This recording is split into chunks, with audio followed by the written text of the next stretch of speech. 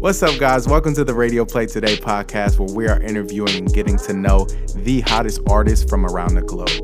Now, since all of our artists are worldwide, all these interviews will take place via phone. We're excited to get into the interview with our next artist, so enjoy the show. We'll talk to you guys soon.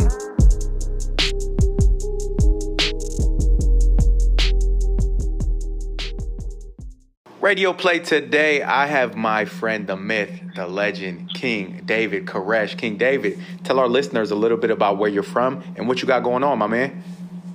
Awesome. I am from Romulus, Michigan. It's right outside Detroit, Michigan, next to Inkster, Michigan.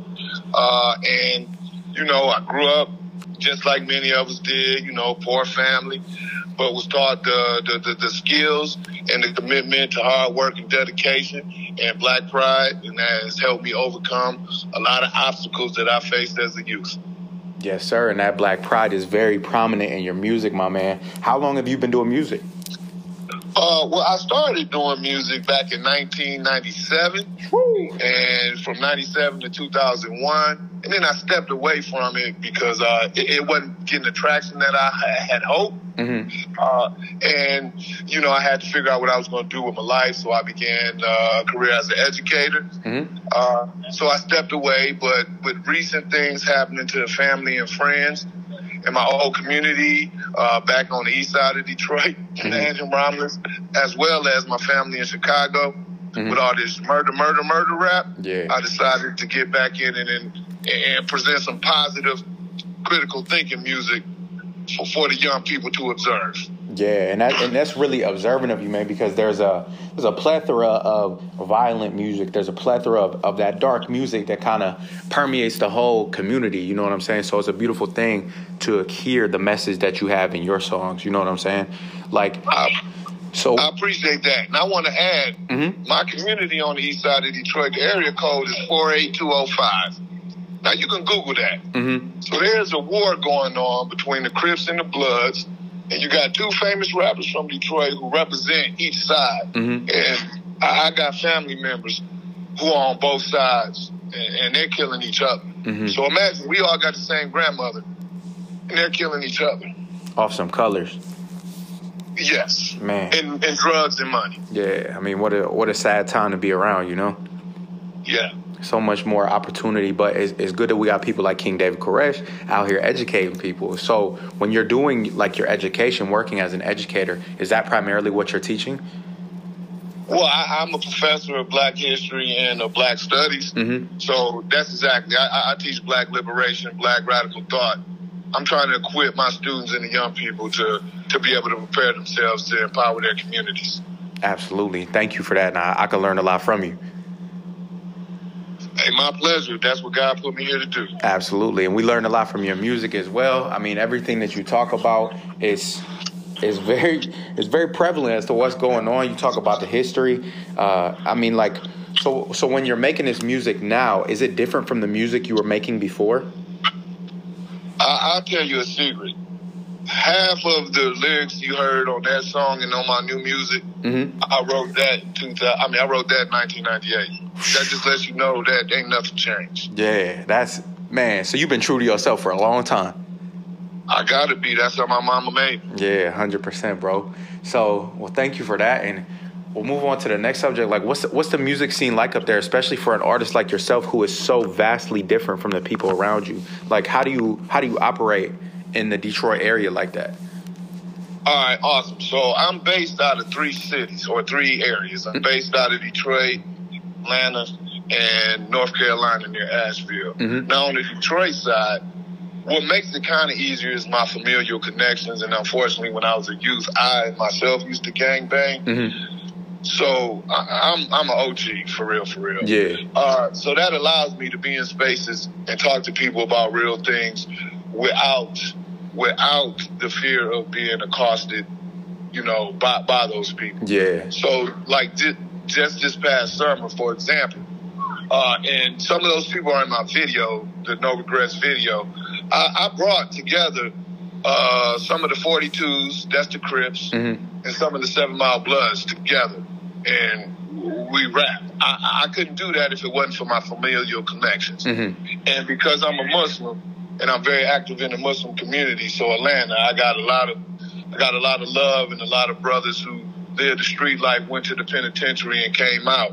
Mm-hmm. So I get access to be able to rap and talk real talk to brothers that's in the streets in Atlanta because of my positionality. They don't view me as a professor or somebody with 2 PhDs. They view me as King David, the street nigga, to be real with you. Yeah, they're like, that's the OG. And that's cool that you've seen both sides, so you have that credibility. They know what you're saying is real, or at least maybe subconsciously they can kind of take those messages in, even if it doesn't have an immediate effect. And it doesn't hurt that, their parents will be like, no, you better listen to him. We know him. Yeah. He was in these streets y'all talking about. Exactly. Yeah. When it was a lot different, too. It certainly was. It certainly was. And I got to give all praises due to Allah, to be honest with you, because that's what changed my life. Mm-hmm. Million Man March, 1995. I was at the Million Man March. Yeah. I took 50 brothers to the Million Man March. Yeah. At the time, I was in the Nation of Islam studying under Rasul and Dawood Muhammad. Rasul is the Honorable Elijah Muhammad's son. Wow. And you were with him? Yeah, no, indeed. When I stopped gangbanging, we used to shut down crack houses in Detroit without no guns. Mm-hmm. Just with the Final Call newspaper and brothers standing post. Yeah, just pulling up. Yeah, indeed, and standing post, though. Yeah.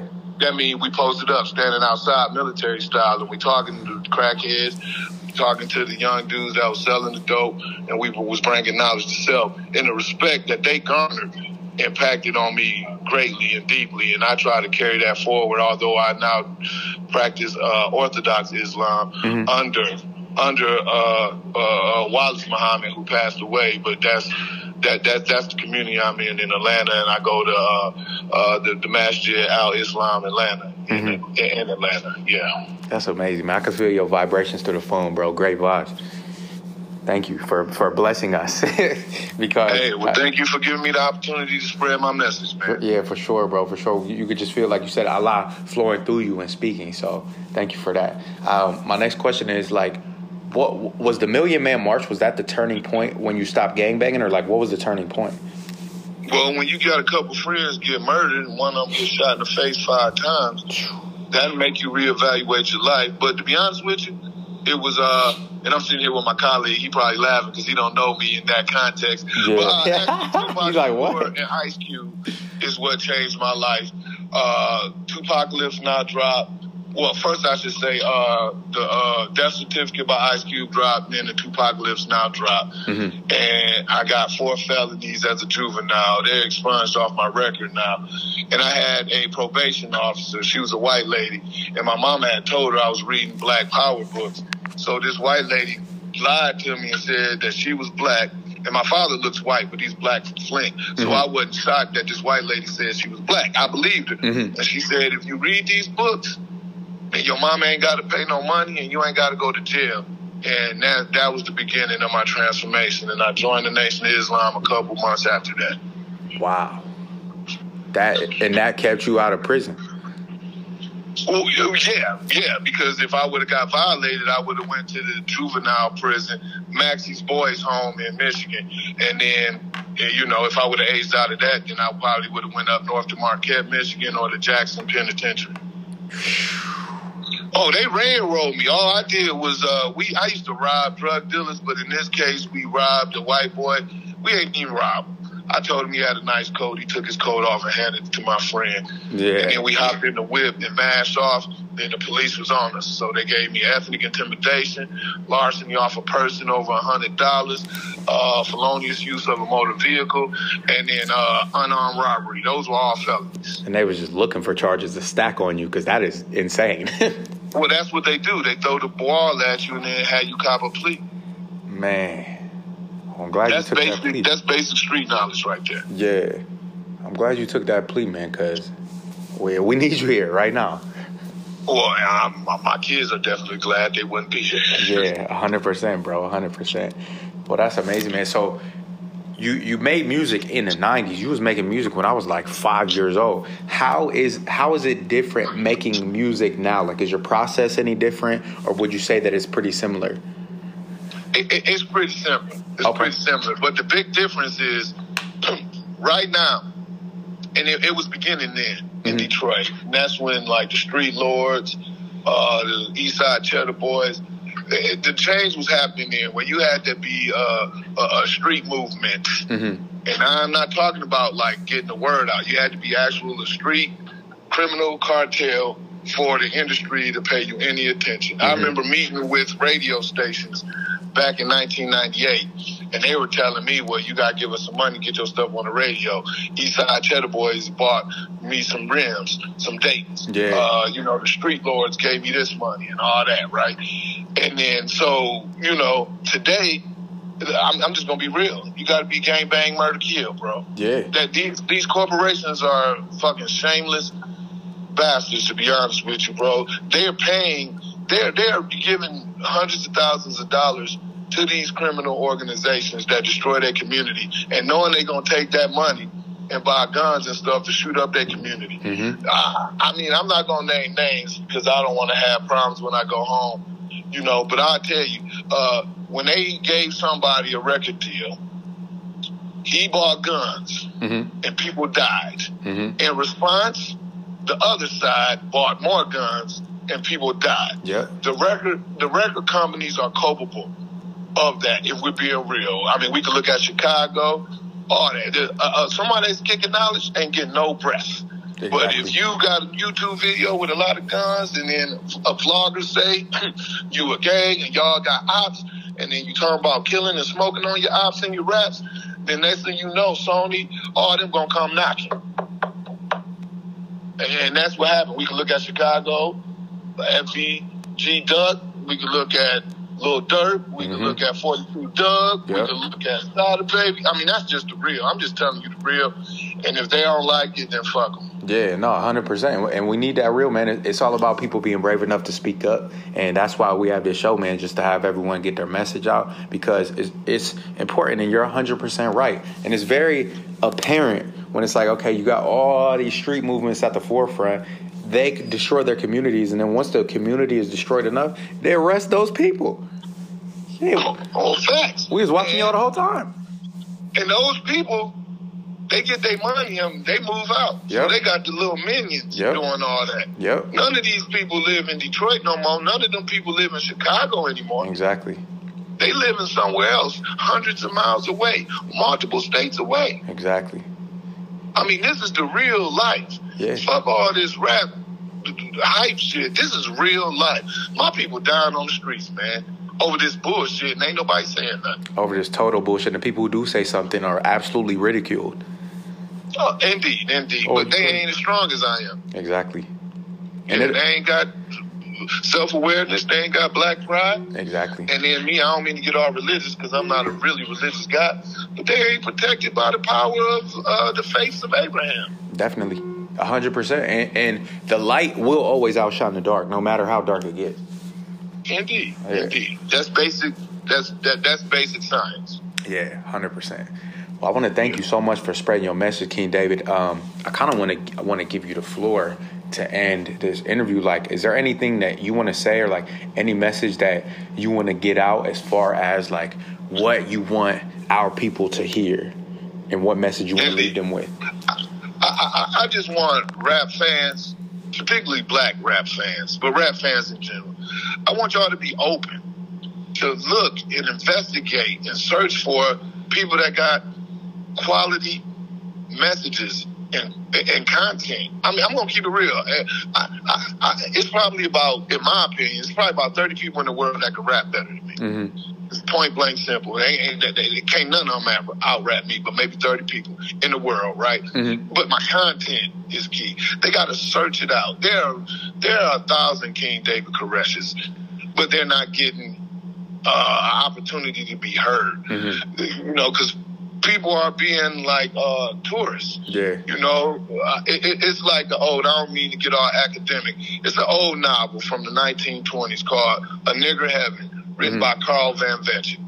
It's like that. They want to be they want to be enamored by the exotic, by the danger, to be able to see the danger from the safety of their own home. And you got all these middle class black kids who don't know what blackness is. They ain't got confidence in themselves, so they think blackness is criminality. They think that is the authentic black experience. So they emulate that, right?